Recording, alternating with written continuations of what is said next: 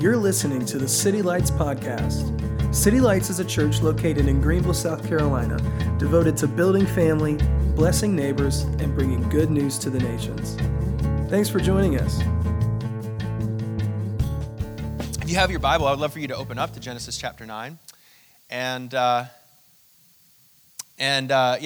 you're turning there, we are in the middle of a message series on the book of Genesis. Genesis is 50 chapters long, so I divided it into kind of 4 different themes, and this is actually the beginning of the third theme called rescue, the theme of rescue. The first was creation, the second was fall, and the third was rescue. And rescue, the theme of rescue, is really brought to us and carried out to us through the narrative, through the biography of Noah. And so it's 3 chapters long, chapters 6, 7, and 8, and it kind of lands to define the relationship between God and man in the 9th chapter of Genesis in what's called the Noahic covenant. And so a term that every couple needs to understand before they get into relationship, even during relationship, through relational seasons and trials, is the term defining the relationship. Anybody know what defining the relationship is? Somebody goes, call this a DTR. I went to a mission trip one time, and in Christians, if you got 300 college kids at the beach, you're going to get some marriages. I mean, there's people literally getting married off of this thing, showing up probably to find a spouse, finding the spouse, and worshiping Jesus too, but also coming away with a husband or a wife. And so they just knew, they had to have rules. You had to have rules. You don't have guys and girls in the same room at the same time, and you have to have a curfew, and you have to have a job, and these sorts of things. Because it's just, college students were passionate about Jesus, and other passionate about other things as well. And so they had an actual swing. It was on the front porch where it was a white swing, and they called it the DTR swing. And so they said, if you and so are kind of looking at each other more than usual during the service time, or talking to each other, or thinking about each other, you should go to the DTR swing, is what they tell you, and make sure you define the relationship, because the last thing you want to do, especially if you're a guy, is get in the relationship and not understand what the other person is thinking about in terms of what the definition they're saying. How much are we going to text? You don't think you have rules about this, but you do have rules about this, right? Because you don't find out the rule's broken until it's broken, and it's 3-4 days, and you didn't get a text message, and you're going, now hang on, we're not in a 4-day without text kind of relationship. I mean, I defined it that way. I don't know if you did, but I'm on board. You need to get on board with this, because we don't go 4 days in this relationship, because that's how it's defined. I didn't tell you that, but that's what it is. So we're constantly, defining the relationship. Is he going to pay? Is she going to pay? Are we going to split the check? Is this a casual relationship? If you have some news, am I going to find out from your best friend that she knows the news before you told me? If I tell you, are you going to tell other people? I need to know what the defining of the relationship is. And typically, we don't find out that we've undefined or redefined the relationship until it's too late. And if we think about it, really, relationships and defining a relationship is extended to all kinds of interactions, right? So, at work, exactly, right? The organization chart is to define the relationship between the people above you, beside you, below you, so you know exactly who you should be reporting to and who you need to listen to and who you should be asking questions of. And if there's information that you have, you need to communicate it through the right channels of the organizational chart. And everybody knows if you don't have a good org chart, there's a lot of wasted energy and a lot of stress, right? So we are defining continually the relationships. From the minute we meet each other, it is, what can I expect of you and what can you expect of me? What can I depend on you for, and what can you depend on me? We don't sit down and have a DTR swing, but we're constantly, and at least in our mind, defining what kinds of relationships we have all around us. How safe people are, what we can trust them for, what they like, what they don't like, what kind of humor is going to fly with them, what's not going to fly with them, what you can bring to them as a celebration, and what they're going to celebrate and not celebrate. We have these informal relationships, and healthy relationships are actually constantly and continually being defined. This is why when you go home for Thanksgiving, your parents still treat you like they're 9, because they're still in the old definition, and y'all didn't think about how to redefine that relationship, and that's the tricky thing. So in Genesis chapter 9, you have the first official covenant between God and man. If you look at the screen, the theme of the message today is about covenant. Covenant is just a religious way or a spiritual way of really defining the relationship between God and man. God always has the same heart, the same desire, the same passion towards all of his children and towards all of his churches. And that's not going to change whether or not we know his heart for us or not. He is who he is. His heart is who his heart is. His thoughts are his thoughts, and it's not like we're going to change him by our attitude or by actions. He is sort of towards us in a kind of uncompromising way. But the grace, the mercy of the covenant is that his desire is to not just have a heart towards us that desires a relationship, but to make clear and to define what the relationship is. And so many of us in our Christian background, our religious background, sort of have an understanding that somebody somewhere along the line told us, like, God wants to have a personal relationship with you. He wants to have a relationship with his church. He wants to have a relationship with the world. And beyond that, it sort of gets a little bit fuzzy, kind of like what happens before the DTR swing. But really what we're saying by that, if we're talking biblically, is we're talking about he wants to have a covenant with you. He wants to have a certain kind of relationship that's defined a very certain kind of way. Now, in relationships horizontally with friends next to us and our parents even, healthy relationships are defined both ways. Like, we're working on how we're going to organize the terms of the relationship, and hopefully everybody in a healthy kind of relationship is defining it and making their proactive decisions. But with God, God is defining the relationship, and this is the terms by which he is desiring a relationship, and we can trust that when he defines and decides the way the relationship is, that's the best possible way we can respond to him. And so we'll pick up in Genesis chapter 9, verse 1. And excuse me. We got to back up to 8, and it goes and swings into 9, verse 1. And so actually, if you go back to 8, I misdirected you earlier. We're going to read a lot of passages here, as you can kind of see, but I'm not going to kind of stop. The story kind of tells itself. And really what we're after here is kind of, what is the relationship that God is establishing with Noah on the earth and really all of humanity? What is the kind of covenant relationship? Because the truth is that covenants don't expire. They're just fulfilled by Jesus. And there are theologies that sort of tell you God changes his mind. He kind of sends this theology and that covenant and this dispensation and so forth. And that's actually not accurate. It's becoming, less accepted, I guess, in most theological circles. The truth is that God has a single covenant. He desires to be with his people, his covenant people, and he's expressing that in different ways. At least an analogy that worked for me, it might work for you, is if you picture a guy in the 1900s whose father promised him a horse and buggy, and he imagines the kind of seats that it's going to have and the horse that it's going to pull and the cart and all that kind of thing. When that guy grows up into his 21st birthday or whatever, and he gets a Model T, he's not going to be upset at the delivery on that promise. And so when we think of Jesus, it's not that he expires the old covenant. It's that he fulfills it completely, because the car is going to get you from A to B way faster than any horse could, and it's going to be way cooler on the inside with air conditioning than any leather seats you get in a horse and buggy. But just at that point in time in the 1900s, they wouldn't be able to conceive of exactly what a car was. So he promised them a relationship, or promised them, in this case, a car in the metaphor, that they could understand. So this is the way that the relationship kind of builds up, and starting in chapter 8. It says, let me get ahead of myself in the iPad here. It says that God remembered Noah. And that word actually is used several times in the Bible regarding covenant with Abraham. Remember is just a key word in the Bible that means God is responding to the promise. He's responding to who he said he was going to be to the person that they're talking about. And he's remembering Noah, the conversation that he had. And it says, he remembers also all the wild animals and livestock that were in the ark, and he sent a wind over the earth. And then it says, and the waters receded. In verse 2, the springs of the deep and the floodgates of the heavens had been closed, and the rain had stopped falling from the sky. And it says, the water receded steadily from the earth. At the end of the 150 days, the water had gone down, and on the 17th day of the 7th month, the ark came to rest on the mountains of Ararat. Verse 5, the waters continued to recede until the 10th month, and on the first day of the 10th month, the tops of the mountains became visible.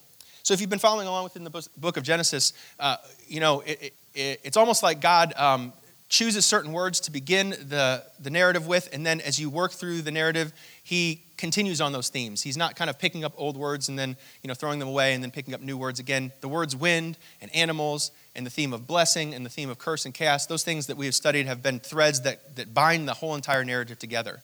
And so really when you see this word wind, for example, the English doesn't do it justice, because wind is ruah. And in Genesis 1, where it says the Spirit hovered over the waters of the deep, that's the exact word that Genesis 1 uses for spirit, Genesis 8 uses for wind.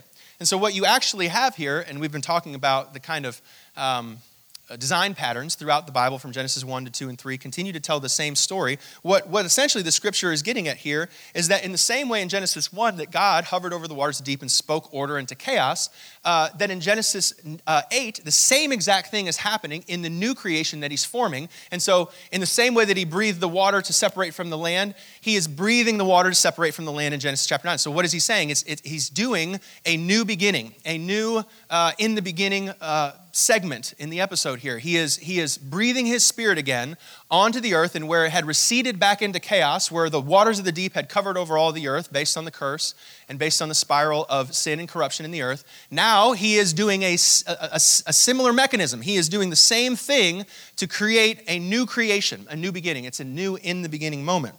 And so then from that, platform, we can kind of see the same patterns happen again. For example, the water receded from the earth is the same thing that happened on day 3 of Genesis 1. At the end of the 150 days, the water goes down.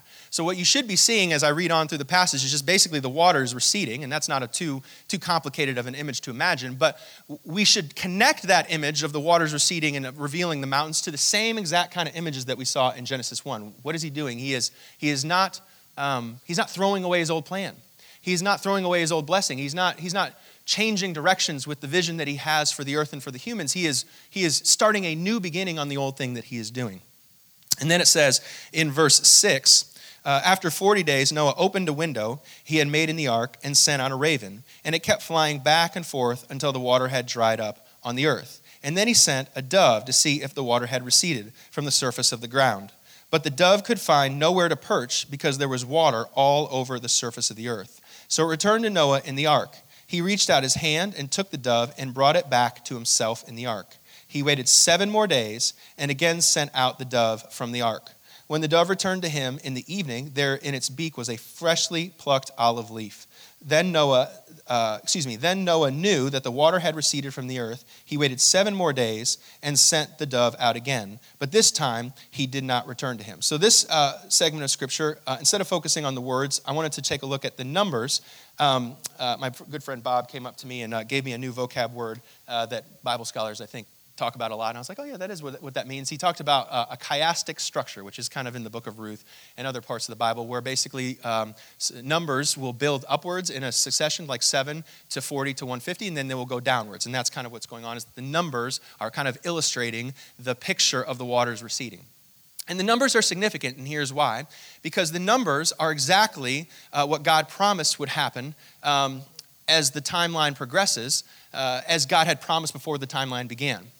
And so that's important. So for example, the 150 days, which 2 of those would make up kind of the year structure, are exactly as God promised to Noah ahead of time. And so what that's saying kind of to us, and it's showing more than telling, is that the length of the flood and the duration of the flood and when the flood started and when the flood stopped was not based on the cumulus clouds in the sky or Mother Nature or the kind of patterns of, ecological whatever it is that makes things rain. It was based on God's word.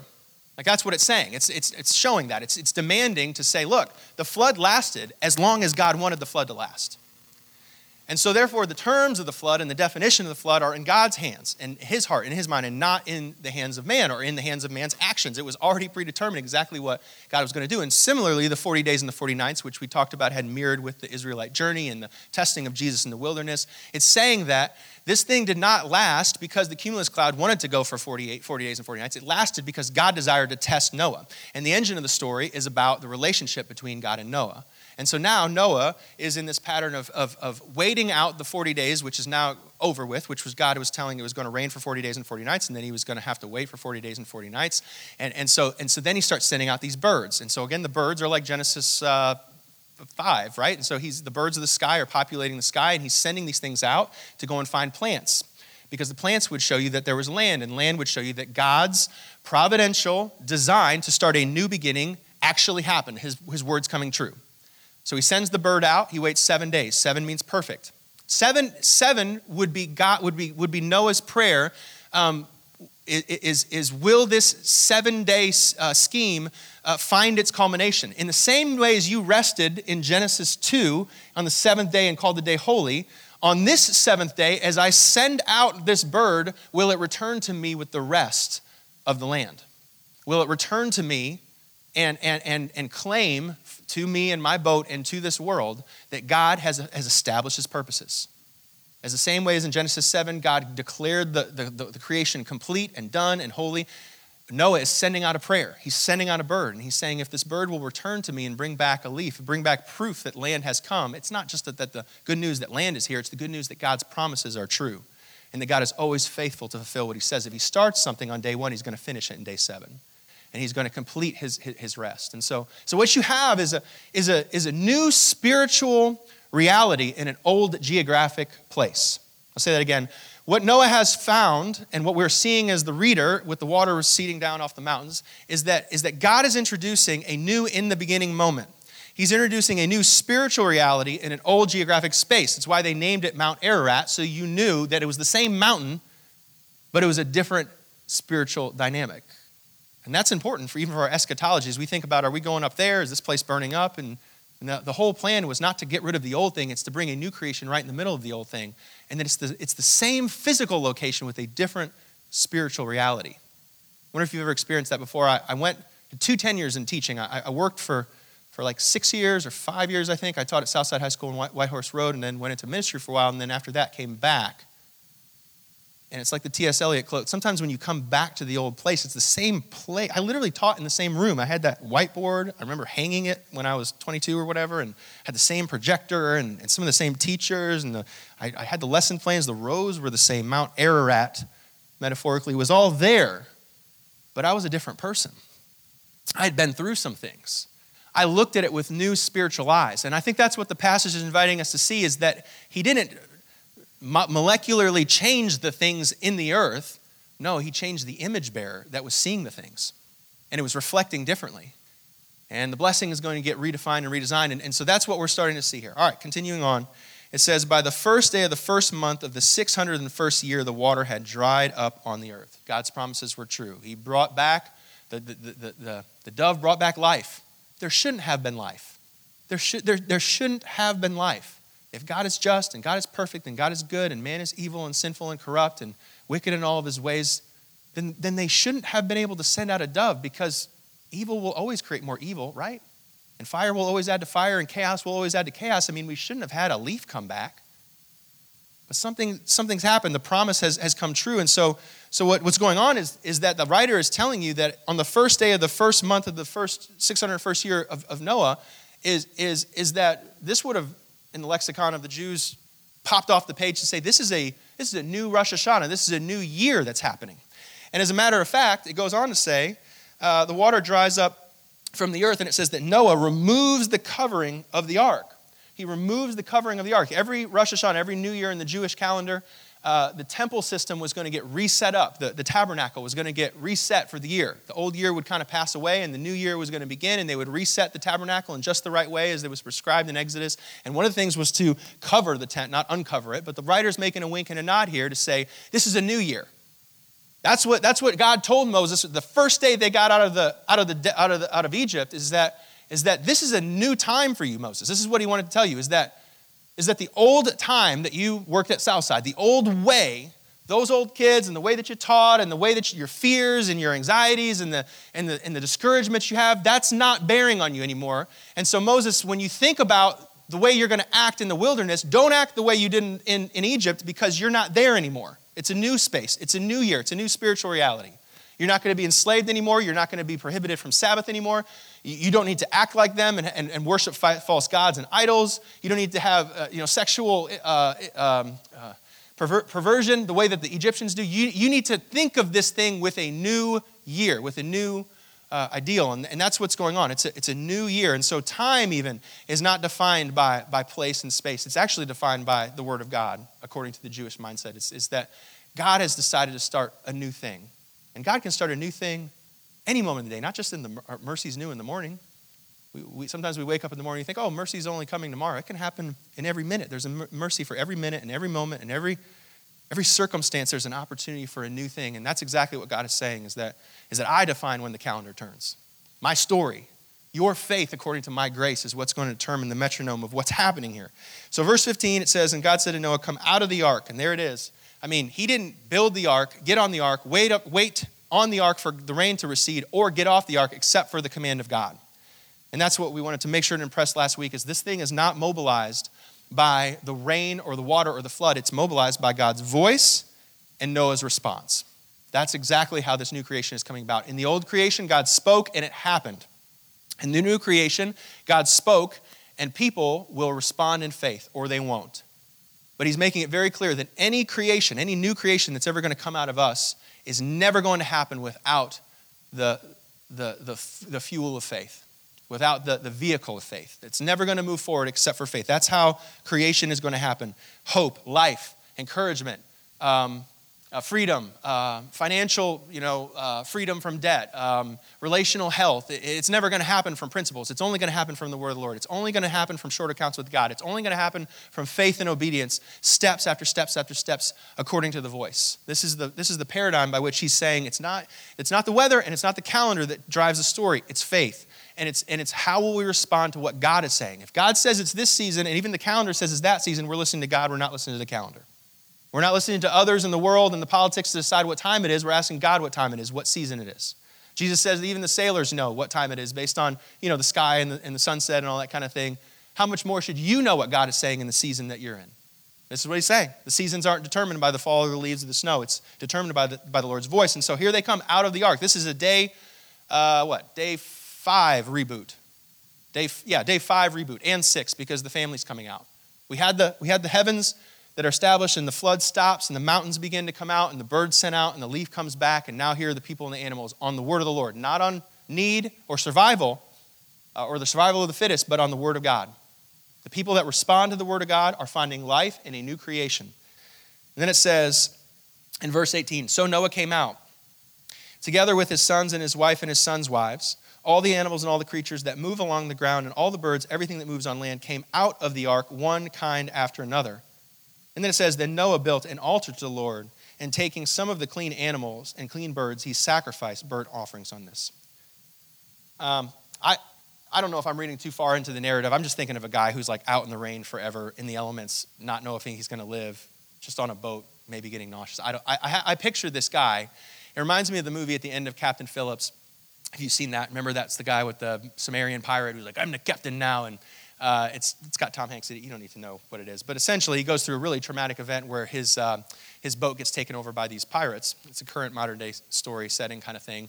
And they barely make it. They barely survive. And at the end of it, they have him in this triage unit, and they're checking him out, and it's this cinematic thing where everything's quiet, and there's not a lot of lines in it, but you're just watching Tom Hanks' face, and he just like kind of starts shaking after all this trauma happens, and it's a real thing. It's trauma. It's crisis. It's a shock. Like literally, you can say I'm shocked because somebody gave me a great Christmas present, but then that's like a hyperbole of what really shocked is. Like shocked is this thing that can happen to the human psyche there. You just break down because you've just been so intensely under stress and duress for so long. You didn't even know the feelings that you had, and you didn't know all the hurt and the pain that you had because you had to just be strong. And then when the storm clears and when you're out of the pirate boat, so to speak, it just kind of all breaks down. And I picture Noah just covered in dirt and soil and blood, having killed all these animals, and just his family coming around him, just breaking down at this altar.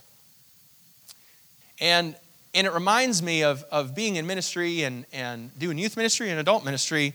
What can happen through life in worship settings when we come to the altar, Lord, after rocky seasons of life? Have you ever experienced this before when you sing the old song in middle school, Lord, I lift your name on high. I'm old now, so that's what we used to sing. I don't know, how he loves us, You sing these songs, and you're professing this faith. I mean, I came to Jesus when I was 15, and I said, I'll follow you, God. And I think it just meant that I knew I needed something. I knew I wasn't enough. I knew that the adults and the authorities, even in my life, were imperfect, and I needed something to follow. And so all I knew was just to say yes to what I knew, and I followed Jesus, and I said, I'll follow you. And the high school following lead to college, and college lead to marriage, and marriage leads to job, and and you carry out your story, and those altars, those songs that you sing that are 10 years old now, they remind you of the old thing, but they prophesy a new spiritual reality in the moment you sing them after the battle and after the storm. Have you ever experienced this before? Where the song that you were praying about, you didn't know what the words meant yet. And you started singing them because everybody else was singing them, and they felt like they resonated in your spirit, and God was putting in your heart something you didn't even understand what was happening. He was putting the horse and buggy that you didn't know what the real Model T was going to be like, and it was good that he did, and he did it through faith. He told Noah ahead of time what was going to happen, and Noah calculated in his head, I guess, and counted the cost, but he wouldn't know how hard it was, how hard it is to raise kids, how hard it is to work through drama in relationships, how hard it is to lose a spouse, how hard it is to lose a baby. You're not signing up for that when you get married at 21. I don't care how many premarital counseling sessions you have. You have no idea what you're saying yes to. This is, I think, what the altar is. The altar doesn't give substance or merit to the relationship, but it definitely gives it definition. And it gives us an opportunity, I think, even in times of worship 20 minutes ago when we were gathered, that's why we gather and sing, is to not just not stick out or make sure I raise my hands enough. It's to bring an offering to God that's real. And to live lives in such a way that when we come on Sunday, like, we have something to bring. And we realize how far he's taken us, and we realize what we need to say and what we want to say. And sometimes the words on the screen help us do that. And sometimes we don't need the words on the screen. We just want to scream. We just want to shout. We want to cry. We want to respond. We want to reflect. We want to repent. And we do our best, I guess, in this place to try and cultivate an environment of worship. But ultimately, the worship is going to happen in your heart, or it's not. And that's what this altar is. It's a smoking fire pot. It's a response that says, is pleasing to the Lord. And actually, out of all the passages in this passage, we probably ought to fixate on that one the most, because, I mean, in a world of chaos, and he's going to say that only wickedness abounds from the heart of humans, that something is happening on earth that actually pleases God. I mean, that's a difference between, like, I put up with what's going on down here, or I'll make amends for what things is going on. But to actually be happy about what's happening, I mean, we should pay attention to what this is, the one that created us, the one that we left, the one we offended, the one we sinned against, the one who's pursuing us. Is saying he's pleased by something. Is it the smoke, or is it something different? So he says he offers this offering. And then I love it. It says, the Lord smelled the pleasing aroma. And it doesn't even say that God said this to the people. It says that God's heart was feeling this. Like, that's the intent of the Holy Spirit in these pages, is to express, he's not just trying to share his plans, he's trying to share his heart. He's trying to share his insides. He's trying to share his intentions, his dreams, his vision. He wants to share everything he has with humanity. And so it takes the time to say, it's not just that he shared his mind, he shared his heart with humanity. I want you to know my heart. Never again will I curse the ground because of humans, even though every inclination of human heart is evil from childhood. And never again will I destroy all creature as I have done. And here we get into the James Taylor part of the verse 22. As long as the earth endures, seed time and harvest, cold and heat, summer and winter, day and night will never cease. Some baby boomer in here was like, winter, spring, summer, or fall. I personally was. Maybe I'm just the dork in the room here. But he's saying that as the seasons turn, there will be more seasons. And there will be more seasons, according to the word of the Lord.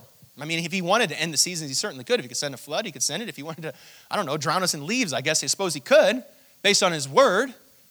He's saying, it's not up to you, it's up to me. And I'm going to define the sands of time. And I'm saying there's more seasons to come. I'm saying that I locked up the floodgates of heaven according to my design, and I'm not going to let them ever go again. And it says right there, right connected to that promise, that he already knows the hearts of men. He already knows that there's going to be war and poverty. He knows there's going to be sexual abuse and parental neglect. He knows that there's going to be poverty and injustice. He knows. But there's something pleasing to him in this place. There's some hope to him. There's some green leaf to him. There's something in the effect of his faithfulness in the earth that he is going to endure these things. It said in Genesis 6, the reason he sent the flood is because he was grieved. But Genesis 9 is telling us that, or Genesis 8 at least, is telling us that the pleasing aroma that comes up into his nostrils is enough that he would forego the flood, and that he would find a pleasing aroma even in the midst of the chaos and the evil that's going to come about from all the chapters of this Bible and all the chapters of our life. And so for my second reference of movies today, I will quote The Notebook. The picture that comes to mind, it's just an easy picture, is, I think, the old guy at the end, and if you haven't seen it, it's not my fault. You should have already seen it. But the whole idea is it's a picture of a love relationship, and that's very much one of the ways that God tries to explain his heart towards his people and towards the world. And so the picture is that the guy reads the journal back, the love story back to his wife, in the hopes that it would help her to remember the story and to remember him, because she so often forgets it. And that's precisely what this poem is about. It's the seasons of time will absolutely carry in them the pangs of parental heartbreak towards his children. But for the moments of worship that we would come into a place like this on Sunday morning at 10 a.m. and lift our hands and express our due gratitude and express our real satisfaction in him and our longing for him and our insufficiency without him, or whatever it is, every season requires a worship and requires a song. And so it's like that is somehow attractive enough for him that he's holding off the doors. He's holding back the floodgates. Something to keep in mind, this is a universal covenant. There's different kinds of covenants, different kinds of relationships. Not all covenants are between God and man. There's divine and human covenants. Like I can make a covenant with my neighbor, a contract with my neighbor. I can, the Old Testament, different tribes would make contracts with each other or covenants with each other. That doesn't make it magical or special. If it's a divine covenant, though, we should pay attention, which marriage is a divine covenant. Secondly, it can be conditional or unconditional. For example, 2 Chronicles 7:14 is not a universal covenant. So if my people will turn and repent of their sins and repent of their wicked ways, then it's not going to heal the land of the United States because it's not a covenant to the United States. It's a covenant to Israel. So not all covenants are universal. This one is. And not all covenants are unconditional. Some of the times it's like, if you do this and then I'll do this, like 2 Chronicles. This one's not. This one is unconditional. It is universal. It is with all men. It is with all women. It's all people. I will never flood the earth again because I want you to have time. I want you to have time to respond. I want you to have time to know me. I want you to have time multiple times, multiple continual times to feel my grace and hear my grace. I want you to have time. I want to prepare. I want to create a space where you can have time to come to Noah's altar. It was that pleasing to me and that powerful for Noah that I'm going to give you time that you might come to his altar.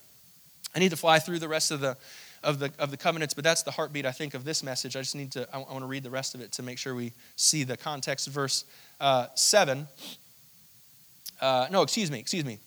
We're going back to verse 9, and I'm going to move through. This is exactly where the covenant is in the beginning of chapter 9. So that was all 8, and this is chapter 9. So it says that God blesses Noah and his sons, saying to them, be fruitful and increase in number and fill the earth. Has God started a new plan? No. He has created a new spiritual reality to execute the plan he's always had. Verse 2, the fear and dread of you will fall on the beasts of the earth and on all the birds in the sky, on every creature that moves along the ground, and on all the fish in the sea. They are given into your hands. Everything that lives and moves about will be food for you, just as I gave you the green plants. I now give you everything. Somebody say amen if you love barbecue. That is just what happened just there with all people. He is giving a concession of protection. There's going to be provision. There's two different kind of clauses of this covenant, and it is protection and provision.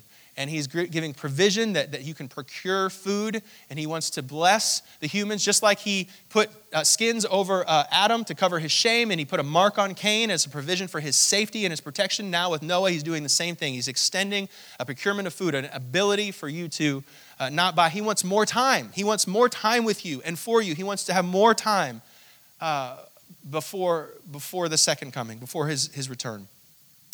All right, it says next. Gosh, there's so much text here. I'm getting lost.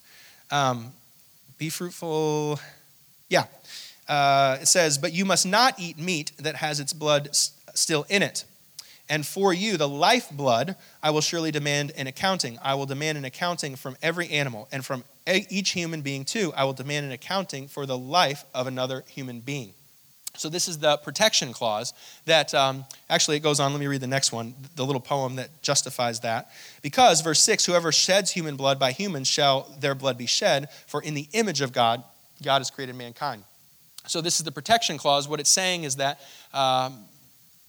he is instituting capital punishment within the earth. He is empowering and entrusting Noah and the humans to manage justice in the earth. Now, by theory, that might be a great idea, but as you can see, that could also get wonky in terms of how and who holds power and executes that justice. But what we're seeing here is God is instituting a kind of a law, a kind of government to rule themselves, amongst themselves, even in the middle of sin, even in the middle of the problem, that they have the ability to decide and discern the difference between right and wrong and execute justice in government, to create order in the chaos. And so the lifeblood is super, super important. First of all, for the animals, it says you're going to drain out the lifeblood, and it's almost like saying a prayer before the meal is to remember, look, like this life didn't come from this animal really, or from me, that life comes from God. And so the dumping of the blood was the reminder that God is provisional and he's providing for us.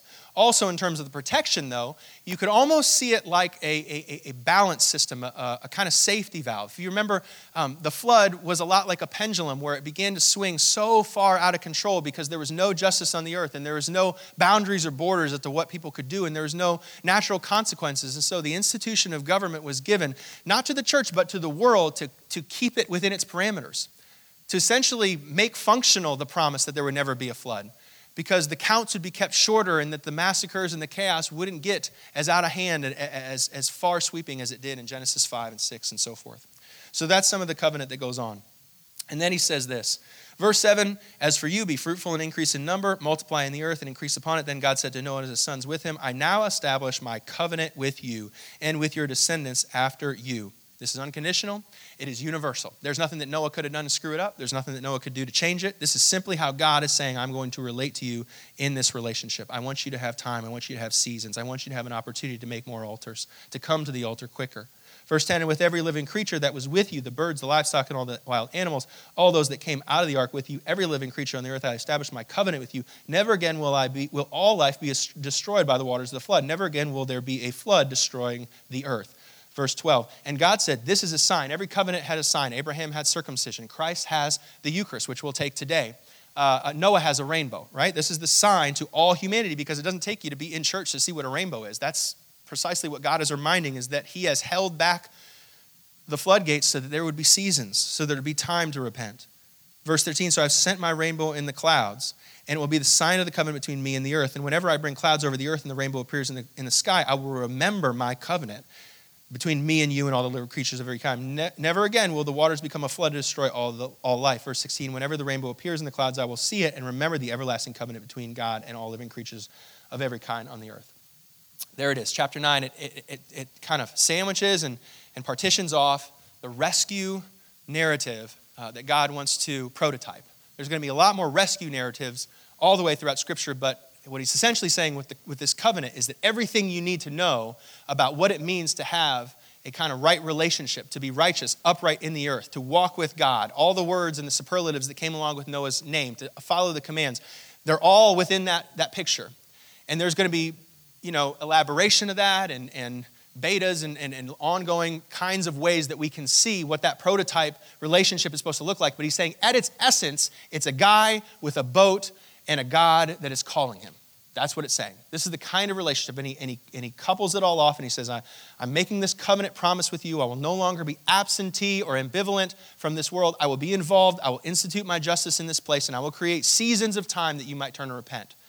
Now, the horse and carriage turns and it grows and it gets more and more enunciated over time, and we know more specifically about what exactly that means. But at its core, he's trying to say, this is the most simple, deductive way to explain what I want with you. I want an altar. I want faith. I want you to find my grace. I want you to trust me in the season. I want you to get on the boat. I want you to stay on the boat. I want you to look to my word and not to the seasons or to the waves or anything. I define the times of your life. I want you to look to me, and I will seal you into that ark. It's not your locks that keep you safe. It's not your plans that keep you safe, your politics. It's only by the Spirit of God that you're being safe. I'm making a new creation. The only one that will experience will be the one that follows my voice, that doesn't get off the boat because the flood went down, but gets off the boat because God commands him to get off the boat. This is what I want you to know about the alphabet of faith. It's Noah's life. I want you to understand it. I want you to be very clear about this picture. So this is my sermon in a sentence. Consider how you might respond to that invitation, that kind of covenant, because we still are under that covenant. I mean, Christ has fulfilled it in a certain way, but ultimately it still has not flooded yet. And God's heart is still that through winter, spring, summer, or fall, that people would turn. Just a short statement to help us think. I just wrote that every season turns, think about this, so that every person might turn to God. That's what today is about. Like, we're living today, we're alive today, and not in heaven, not so that we can be as happy as we can be or rich as we can be or whatever it is that we're trying to do. We are here ultimately. We have another day and another winter and another Christmas. Here comes 2020. Here comes another season. The reason why there's more seasons, if Noah were to tell us, is not because we're lucky or because the earth hasn't, wasted away its, what's that thing called? Global warming or whatever. Some thin layer of abstract, science. No, because God wants it to. And God is propelling the seasons forward. He is the author of the season. He's the definer of the season. He has brought the season for his purposes, not yours or mine. And the season exists that we might turn to him, that we might have time, that we would read his story to us one more time, that we might remember it and return to him. We have another season so we can come here and give altars. We could bring a pleasing aroma. That's why it's here. If it wasn't for that, if it wasn't for the fact that people could respond in faith to his grace, then we'd be underwater. But we're not underwater. And the reason why, First Peter says that some people will forget and will think that the reason why is because we're lucky or because we're a floating ball of gas somewhere out in the stratosphere and it's all luck and chance, and that's not what the scripture says. It says that the reason why we're not underwater is because he doesn't want us underwater. Because he wants us close to him, because he wants us near him. He wants people to turn. He wants all to turn. And we're here with that intercessory weight that today exists for somebody to turn, for me and you to turn. And that's what 2 Peter exactly, sorry, not first, but 2 Peter would tell us is don't grow ignorant, eating and drinking and getting married and thinking that that's all that there is. The season exists for our pleasure and happiness. They exist for faith, that others might find life, that others might find birds sent out returning green leaves that shouldn't have ever returned. And that's what we're here for. That's what the altar is about. This is the framework of what it is that we're doing. And so the intentional question you might consider, do I live aware of the mercy of time? Do I live aware of the fact that every moment's mercy? We shouldn't have, even just to be alive today is mercy. Even just to not be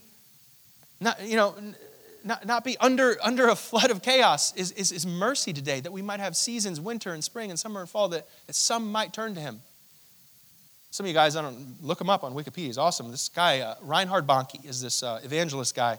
I saw him one time at a Jesus Culture conference. He just was fiery, old 75-year-old guy, man. Fiery. And he was kind of a healing evangelist guy, and he would go mainly to Africa.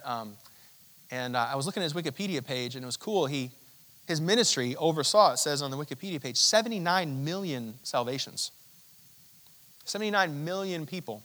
At some of his crusades that were brought here, were able to see spiritually a new kind of year, a new era. They were able to see a new reality in the same place, with the same jobs, but see a life that he's talking 79 million people. And I just thought, isn't that crazy? Because on his deathbed, 2 days ago, whenever he passed away in the middle of the night, he was 79 years old. I mean, I'm not going to canonize the thing and say it's from the Bible, but it's pretty interesting that God measures time differently than us. And that every year you could count 1 million people that were led to Jesus because of his faithfulness, because of his yes to God. And that's what it's saying, is that we all have opportunities to be Noahs and to get on the boat when he asks us, and get off when he asks us to do. And that's all that's required of us. That is the deductive nature of the relationship, to follow God, to trust God, to find grace in God. God is not measuring life by time. He's measuring it by faith steps and altars, one to the next, to the next. I'm going to invite you guys to stand and have the band come forward as we take communion and respond. We don't want to take communion ever flippantly. The scriptures even instruct us to do so. We want to take communion with a sober heart, with a walls down posture within our mind and our heart. And so the table elements today actually represent the best covenant, the new covenant. If you were to do a study of all the covenants throughout time, Noah's covenant and Abraham's covenant and Moses' covenant and then ultimately David's covenant in the Old Testament, then none of those covenants ever really fulfilled the intent. They couldn't. Not that he wasn't faithful to fulfill his side of the relationship, but we were never able to fulfill ours. And what you will find as you read the passages and studying covenantal theology is that ultimately God is not only fulfilling his faithful side of the covenant, but he's fulfilling ours as well.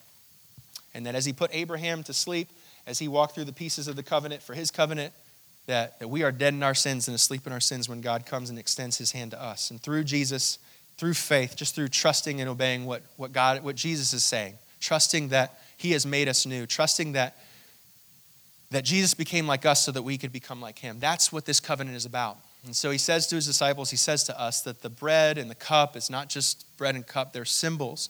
They're symbols of the broken body and the blood poured out. And essentially what it's saying is that Jesus was broken so that we could be fixed. That Jesus took on our sinfulness and our error and our unfaithfulness in the covenant, and he fulfilled his side and ours. And so now we come to just trust. And so wherever you are, I invite you to come to him as Noah did. Because Noah didn't know Jesus' name, but he was responding to him. And he was walking with faith, and anybody that's ever walked in faith is responding to Jesus. And so that's the invitation. You don't have to do or be anything, really, other than just trust and believe that what he says is true about you in this world. And so, Father, we come to you in this table. We take these elements and we thank you.